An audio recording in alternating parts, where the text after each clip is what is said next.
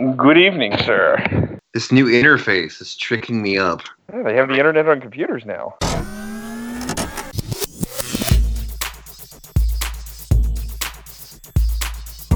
Welcome back, ladies and gentlemen.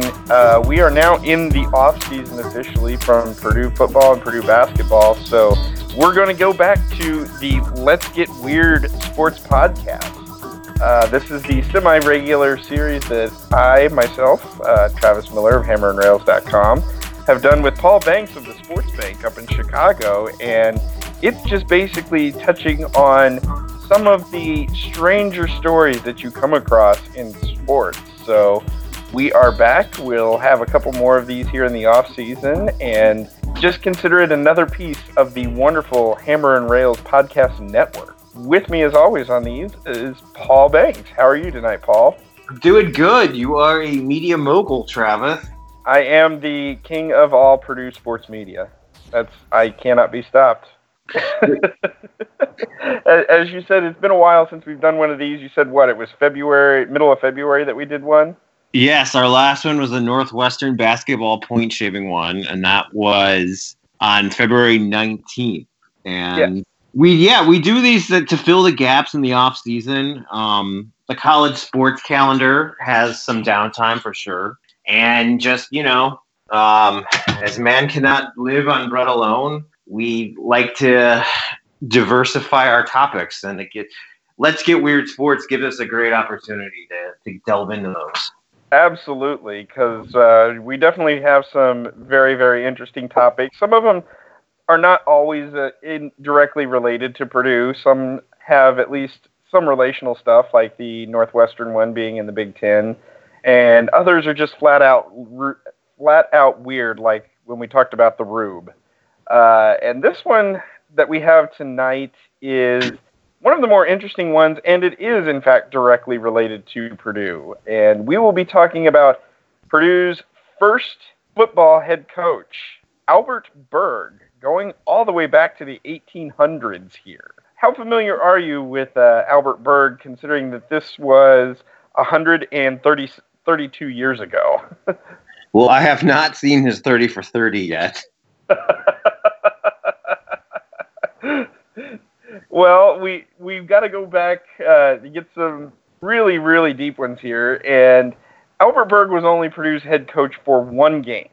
This was during the 1887 season, which lasted all of one game.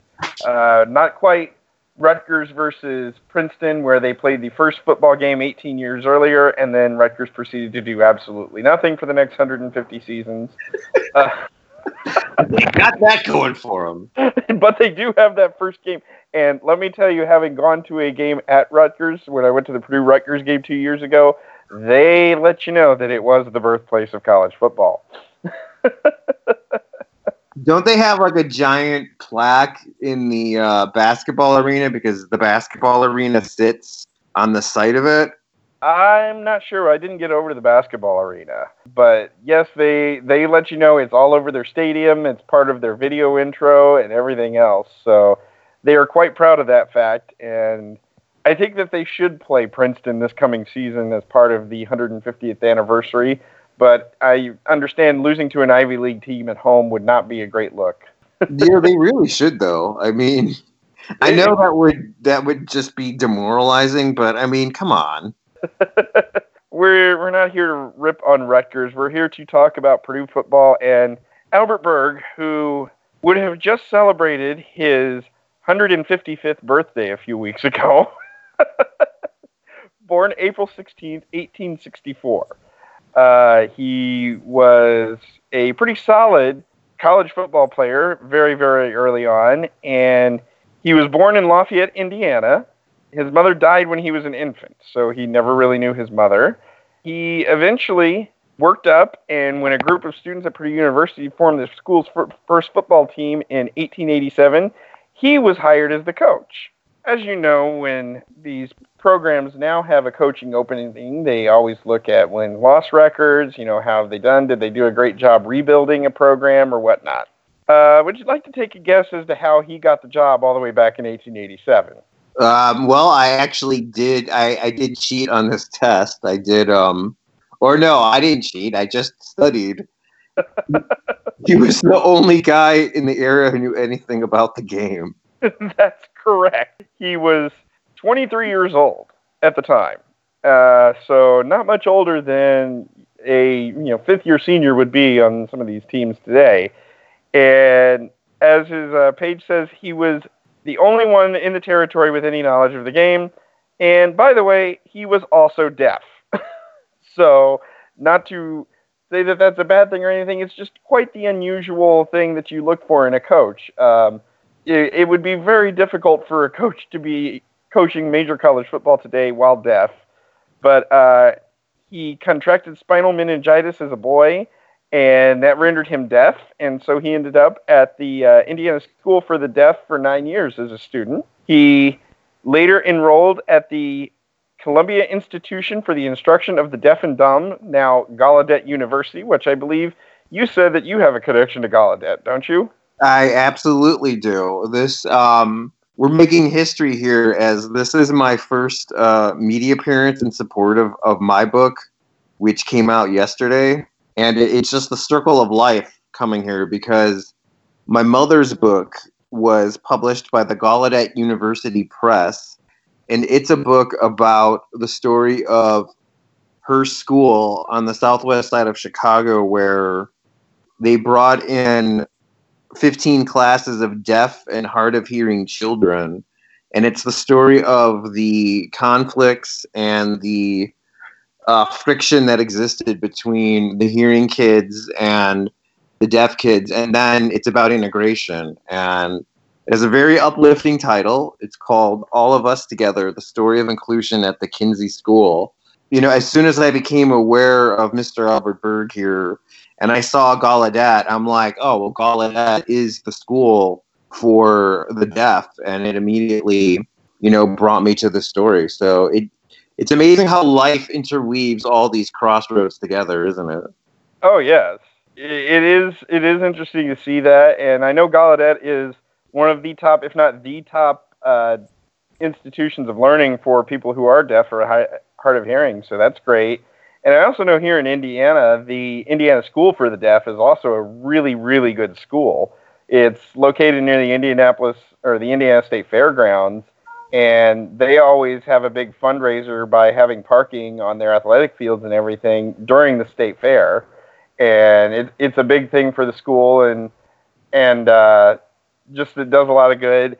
And it's always good to see that even though their programs are here in the IHSAA and they compete with the regular schools in the High School Athletic Association, but they also compete in a lot of national tournaments for basketball and football and everything else, and usually do pretty well. So, now, in terms of when it says that the instruction for the deaf and dumb, in a medical sense, dumb, does that refer to impaired speech? Am I correct with that? I believe so, yes, because, well, this was the 1800s, and they weren't exactly the most politically correct when it came to terms of describing illnesses or anything. So, we'll get to that with our good friend George Ade of Ross-Ade Stadium in a bit, for sure. Yeah.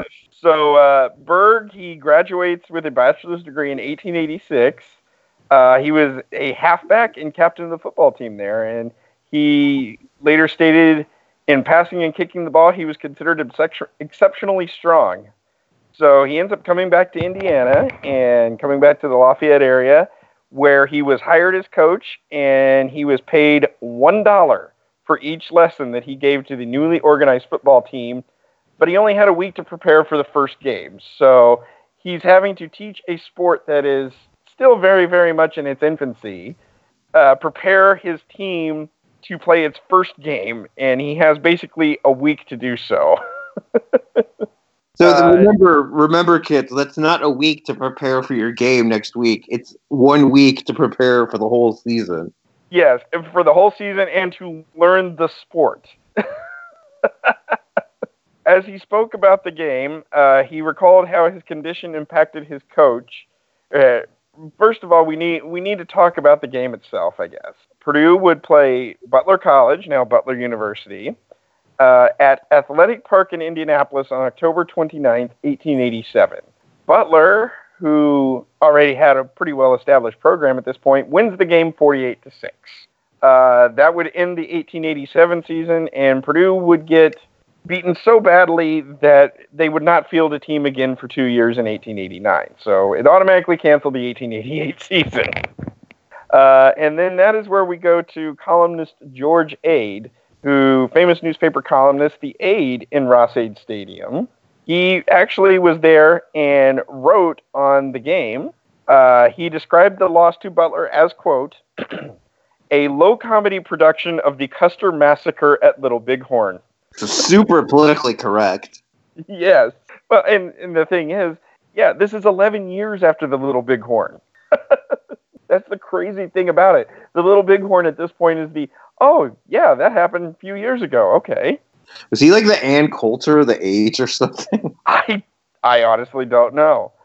He noted that the deaf Berg had been given, quote, the unenviable task to take charge of the halt, the lame, the blind, and the perniciously anemic, to imbue them with stamina, courage, and strategy. So I think he just called him a poor recruiter there, if I read that correctly. He's like, let me hit every single disability category that I can get in one sentence. I shall even poke fun at those who do not have red blood cells carrying oxygen to their tissue correctly. He needed to find a way to work in tuberculosis, honestly.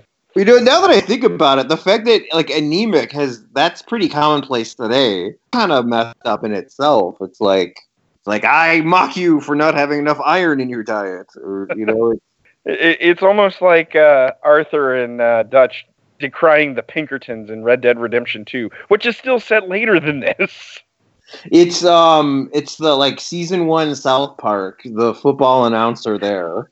Oh yes, oh goodness, we probably shouldn't mean that because we shouldn't mention that because I know there's no FCC, but we would probably get fired from our podcast then. I mean, I didn't say we were going to quote it. I just said it reminded me of that guy. So Berg on how his condition later impacted his coaching. On account of my inability to hear and my ability to talk only a limited extent, and on account of the game being practically brand new in this part of the country, my instruction was mainly by imitation of my own playing, and the way they caught on and improved upon it, it would have encouraged and delighted any coach. So at least he saw some positives. But unfortunately, his hearing disability also impacted his ability to actually speak. Another account doesn't really state who gave this account, however. Berg's coaching consisted of, and I quote, excited sign language, some rather bizarre sounds from his throat, which his players correctly translated as pure profanity. So he was just Rex Ryan.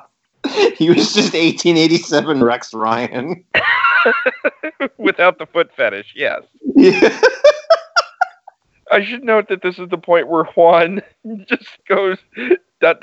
move on. So we'll be moving on from that. He managed to type that into our little Skype chat here. Juan is a doctor, so let's follow the doctor's orders. Yes, exactly. So that ended his extremely brief coaching career. However, he would go on to have a very, very good career for himself. He would serve as an architect's apprentice with the YMCA and the Chicago Stockyards up in your area. And outside, baby. He also coached briefly at Franklin College in South Central Indiana, and later at Butler. He returned to his high school alma mater in the late 1880s and became a teacher at the Indiana School for the Deaf, and taught there between 41 and 45 years until he retired in 1933, which is pretty impressive. Later got his Master of Arts from Gallaudet in 1895 and delivered his thesis on labor and capital to an audience that included President Grover Cleveland. Wow. I'm not sure if that was first term or second term Grover Cleveland, or if he gave the speech on 2 non-consecutive appearances. Unfortunately, it says here that Grover Cleveland fell asleep during Berg's presentation. He was talking about economics, and it is called the dismal science for a reason. Yeah, and that is from Deaf Heritage, a narrative history of deaf America from Jack R. Gannon, Jane Butler, and Laura Jean Gilbert. Berg would later become an advocate for the deaf. He lobbied for better pay for deaf teachers. He wrote several books, served as an editor for The Silent Hoosier, and published Who's Who of the Deaf. He also sold life insurance mostly to the deaf, and reportedly sold more than $1 million in policies. So that's pretty good. He had one hell of a life after his brief coaching career. He preferred not to be remembered as a football coach. He wrote his own autobiography, which I guess that would be the definition of an autobiography when you write it yourself.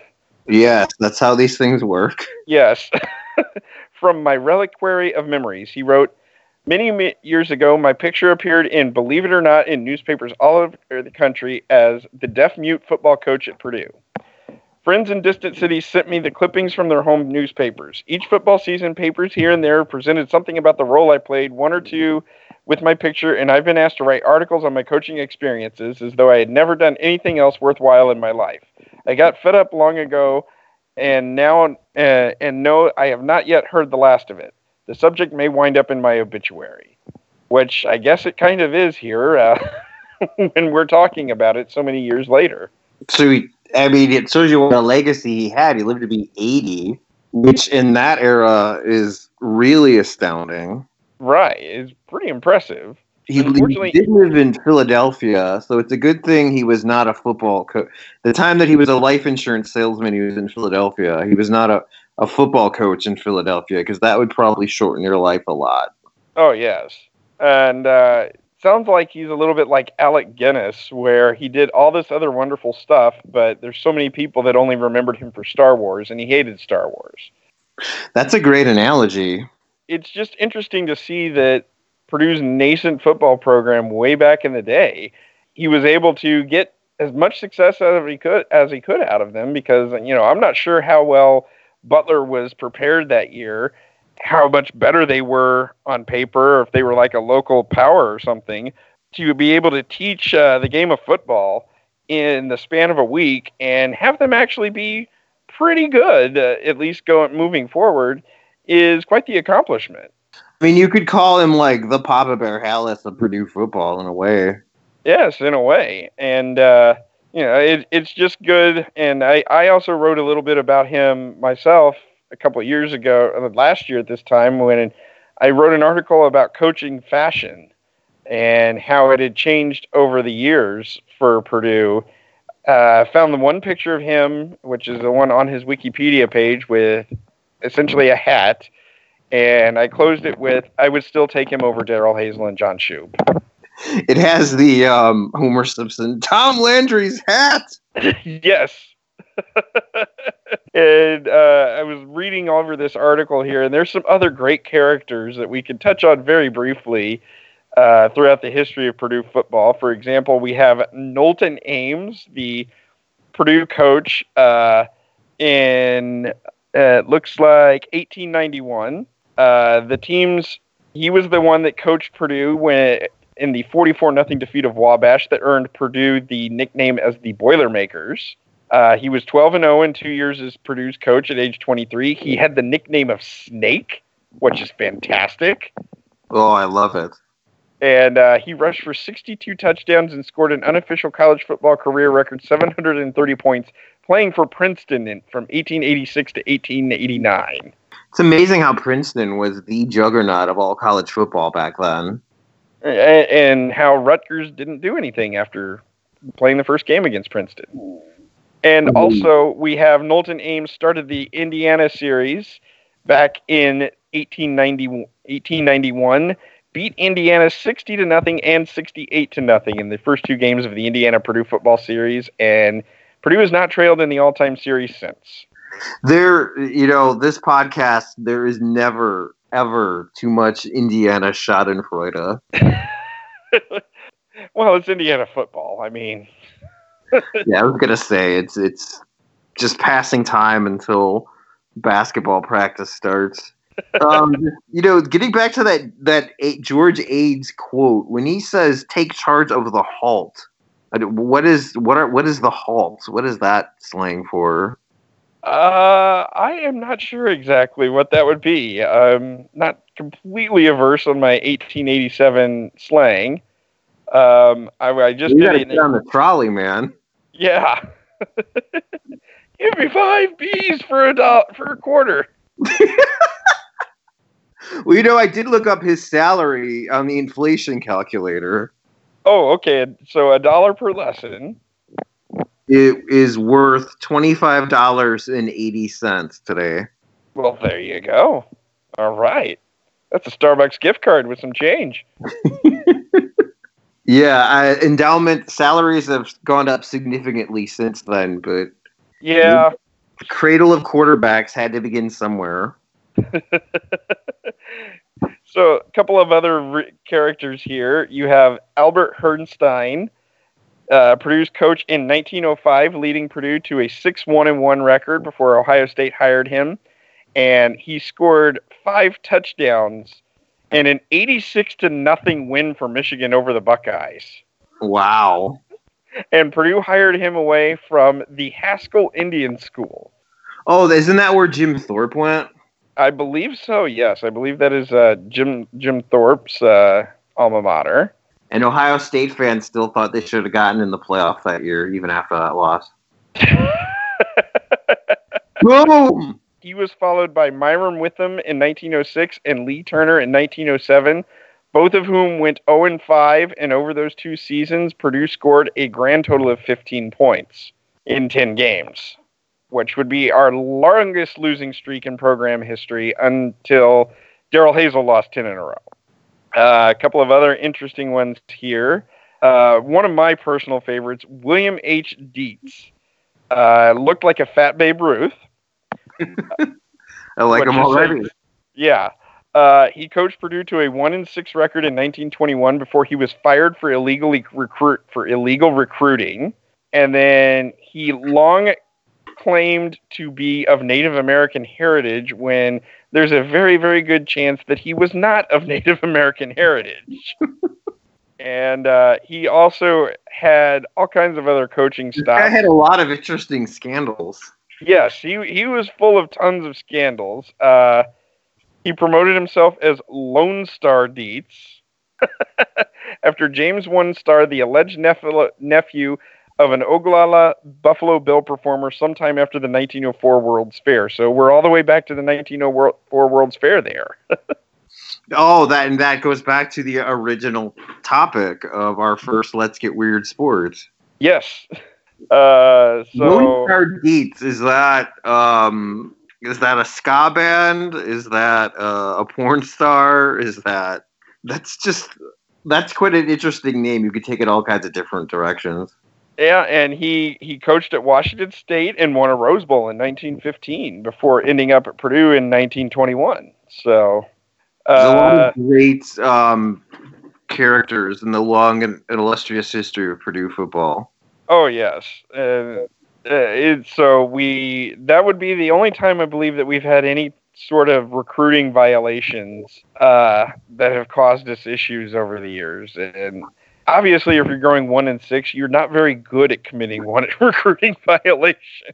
Yeah, if you're going to cheat, you better at least be good. Exactly. And that is really all I have in terms of interesting characters, because then we're getting into the Jim Colettos and the Fred Akerses and the Leon Burtnett, which the picture that I have here for Leon Burtnett, he looks exactly like Saul Goodman. What did you say is the most? You said you've been at the most gut-wrenching Purdue basketball and Purdue football loss. What was the football when you were at? Oh, it's got to be the fumble against Wisconsin.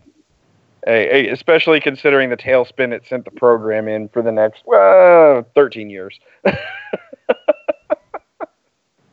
I mean, you're talking about something where Purdue legitimately was in the race for a football national championship.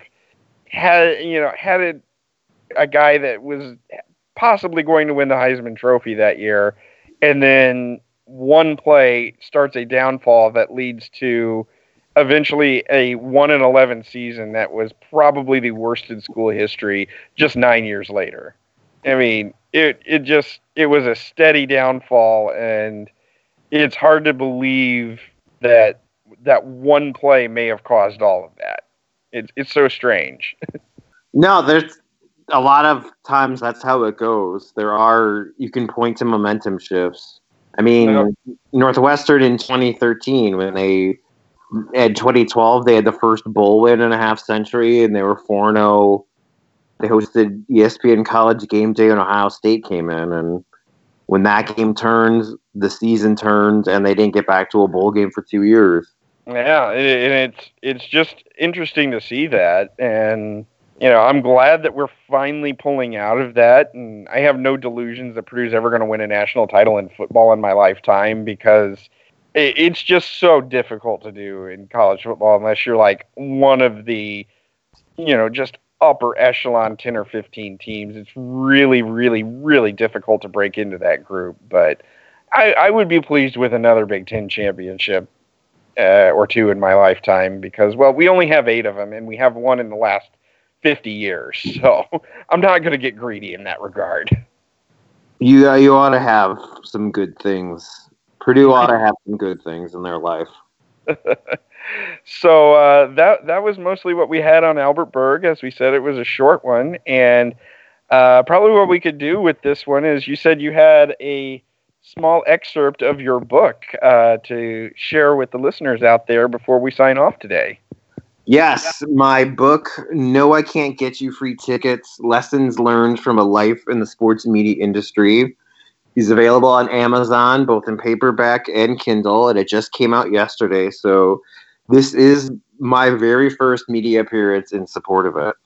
Yes, and I am very honored that I was able to provide a book jacket quote for this book, and it reads as follows. Paul has seen the highest of highs of a World Series at Wrigley Field and the lowest of lows of Illinois losing at home to a Darrell Hazel coached Purdue team. You need to read his book because anyone who's been to both of those and anywhere in between has some great stories. Thank you very much for doing that. I really appreciate it. And I can check that off on I'm a book jacket quote writer now. Yeah, I'm still figuring out the way to get all the quotes, the advanced praise onto the Amazon profile, because I'm sure once I do, that'll get the old bestsellers ranking going up there. But you were my choice for the internet. I've got one print, one television, one radio, one that's internet and TV, and then internet only. And I came to you. Awesome. Well, that's wonderful. And I think just guessing here, it might become the greatest bestseller in human history, passing the Bible. I mean, hopefully in 50 years, maybe the Gideons will be leaving this in hotel drawers. There's a very distinct possibility of that. I mean, I'm going to duck lightning right here because it all starts here. This is the turning point. I'm going to duck lightning bolts right now because. And Juan chimes in with "smack my head." Well, Juan was, I believe, the second confirmed buy. So awesome! That's fantastic. All blizzards begin with one snowflake.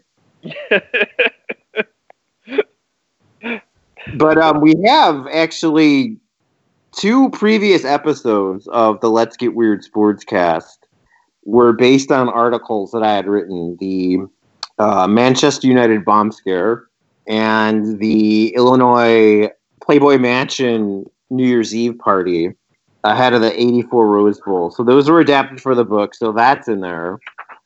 There's also 2 Purdue-specific, I don't want to say chapters. The book is divided into 5 major sections, and then within that, there's articles or essays, really, really short chapters. But in the travel section, I documented my first ever experience at Mackey, and the headline is Purdue Basketball's Home, Mackey Arena, Top 10 Nationally in the College Hoops Experience. And then in the interview section, that has Matt Painter when he went through that whole historical coaching carousel that brought him to Purdue.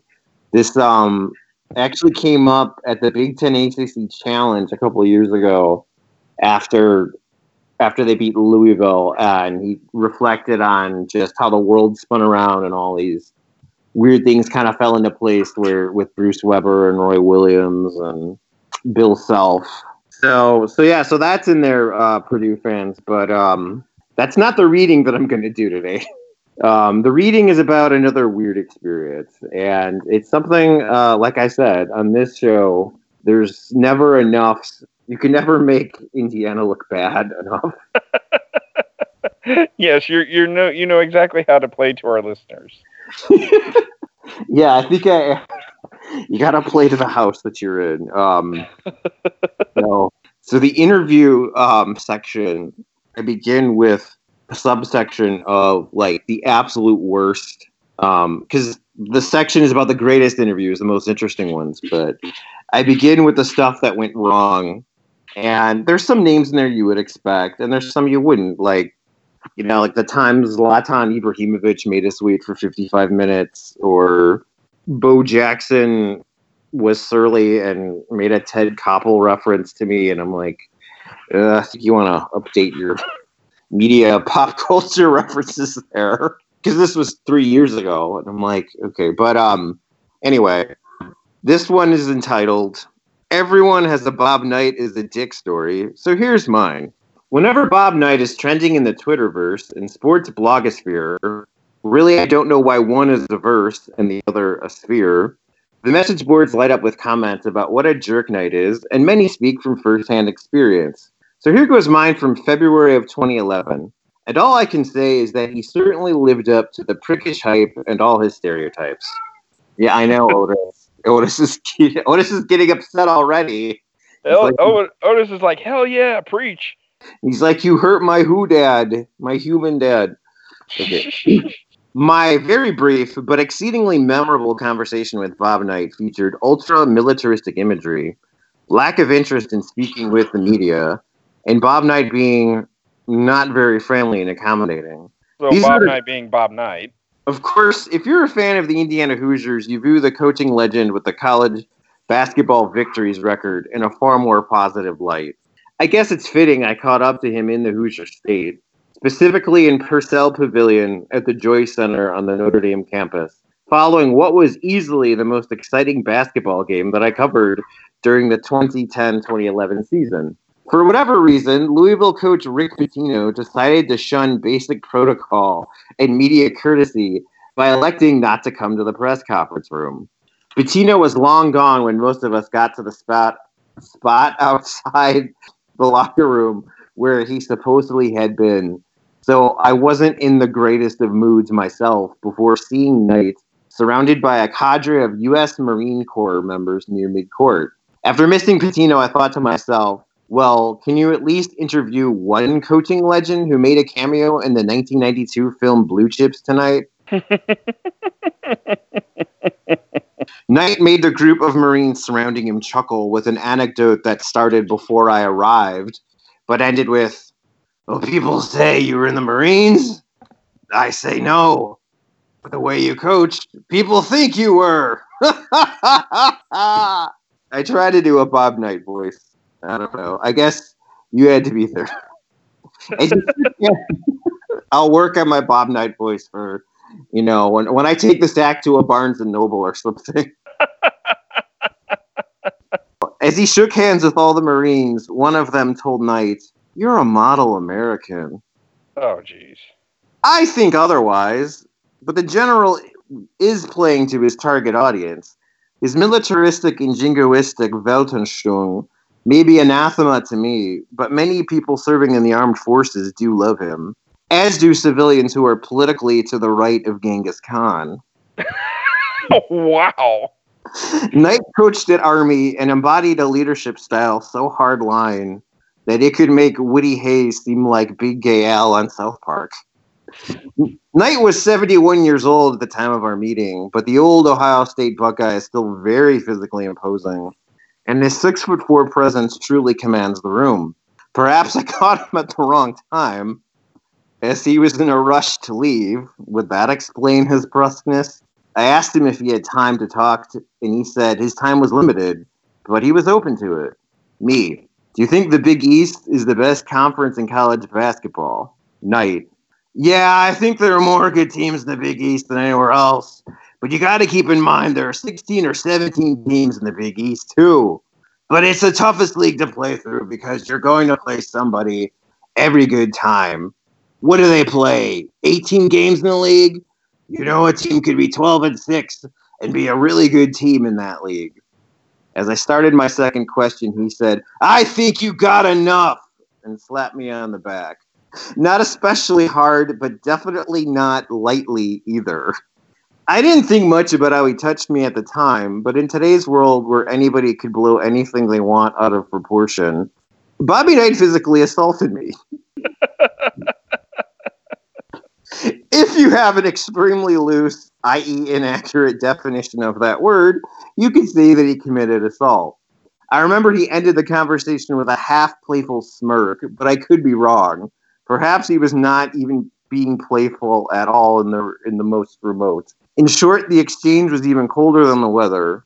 It was literally 1 degree when I walked in my car outside Notre Dame's home arena. Knight is the anti-Ernie Banks when it comes to congeniality. Mike Krzyzewski went on to break Knight's all-time victories record, and that's definitely a positive because every time I've conversed with Coach K, I've found him to be rather charming. Sure, he does it by design because he knows the cameras are rolling, so it may not be all that authentic, but at least K is professional, polite, and approachable. So I closed with, here are the questions I didn't get to ask Mr. Bob Knight that day. Did you see the NBC sitcom Parks and Recreation? Oh, dear. And what did you think of how they spoofed you? What are your thoughts on being known as the all-time hard-line, tough love type of leader? Why is Notre Dame this good and surpassing everyone's expectations? Oh, here's one that aged really, really well. Is Tom Crean going to finally turn that Indiana program around? I think the only one that you're missing is, are you still sick and tired of losing to Purdue? Knight was one of college basketball's most polarizing coaches. He's infamous for throwing a chair across the court during a game, was once arrested for assault, and usually displayed condescension, aloofness, and sometimes outright hostility to the press. My experience reminded me of his signature quote about sports writers. All of us learn to write in the second grade. Most of us go on to do greater things. In other words, interviewing celebrity athletes is not all glitz and glamour like many believe it is. What goes on behind the scenes can often be a misadventure, to say the least. That's quite impressive. And let's also not forget that I believe he said that sports journalism was one step above prostitution. Yes, that was the other quote about writers that I was thinking of. So Bobby Knight, surprisingly an asshole. You have to admit, that was a very on-brand experience. Yeah, I mean, it's kind of sad to see, because I know he had an appearance last month. I believe it was at Center Grove High School, and it was pretty obvious he's in some decline right now. It still doesn't take away from the fact that he's a raging hole. I mean, this man doesn't seem to have ever had a happy moment in his life. Yeah, I just don't get. I mean, he's a little. I mean, I'm well aware of him from his heydays a little bit before my time, though. I honestly don't. I remember the Indiana teams that would be one first round out, but I just don't. Maybe you can explain to me why he was essentially the governor of the state of Indiana for all the success. I mean, I know what he accomplished and everything, but 3 national titles in 11 years, and when they won the title in '87, I was about 7.5 years old. So that was kind of the height of just the cult of personality they had around him. And I would say between 87 and I believe they made the Final Four again in 92, and then I think they were a number 1 seed in either 93 or 94. But just in that span, they were constantly among the nation's best, and it was the height of the Gene versus Bobby Knight rivalry. Gene was good and Purdue was good, but they got it done in March, and they were always just a great team that they were a threat to win the national title every season.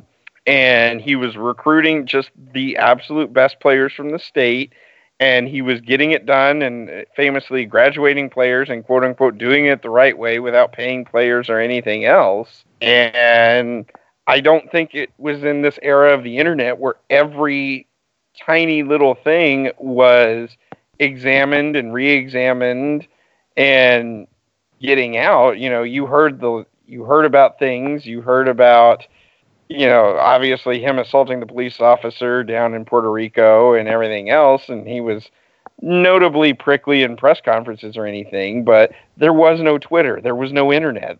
His reports were few and far between, and it was more, okay, is Indiana still winning? And winning covered a lot of those sins, really, for a good 15, 20 years.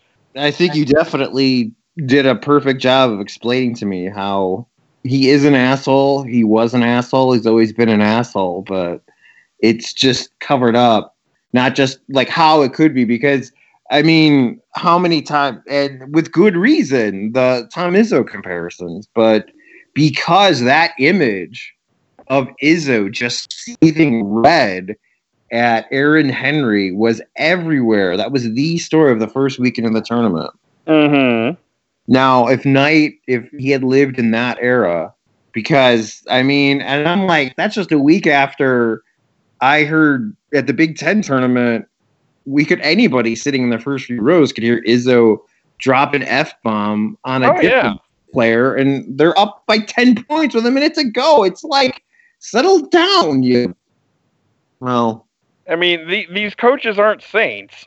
I mean, even Painter has had some choice words courtside that I've heard and everything else, and I just don't think it's a big deal. Like what Izzo did, whoop-de-doo. So he got onto a player like that. I don't think it's nearly as bad as some of the things that Knight did. And the other factor in that is the state of Indiana, especially in the 60s, 70s, 80s, early 90s, basketball absolutely was king from November to March. I mean, this is an era when the Pacers, the professional team, were probably the third biggest basketball story every year, because you had what was IU doing, and to a lesser extent Purdue, and what was the Indiana high school tournament doing? I mean, in 1990, excuse me, right at the height of this, they moved the Indiana high school basketball state finals to the RCA Dome because the Pacers arena was too small. And they had 41,000 people at a high school basketball game for Damon Bailey, a guy that Bob Knight eventually got, who was the all-time leading scorer in state history. That's how crazy it was then here. Wow, that is definitely on par with football and prep football in Texas. And then the next year, 1991, your state championship game was Glenn Robinson, Mr. Basketball, going to Purdue, and Gary Roosevelt playing against Alan Henderson, who set all kinds of records and was a great player for Indiana, playing for Brebeuf High School. And that was your state championship game. So a lot of people in the state treated it like it was a rare blessing of a third Indiana versus Purdue game that year. All right. Well, we just got the word from our producer to start wrapping things up, and that is a good place to kind of leave it, I think, too. Yeah, exactly. And as I said earlier in the podcast in your introduction, we'll try to make these a little bit more regular here over the late spring, early summer until we get into some football and everything else. But we do thank you for listening. We thank you for being subscribers to the brand new Hammer and Rails podcast network, as we are now on Stitcher, iTunes, pretty much anywhere that you can get podcasts.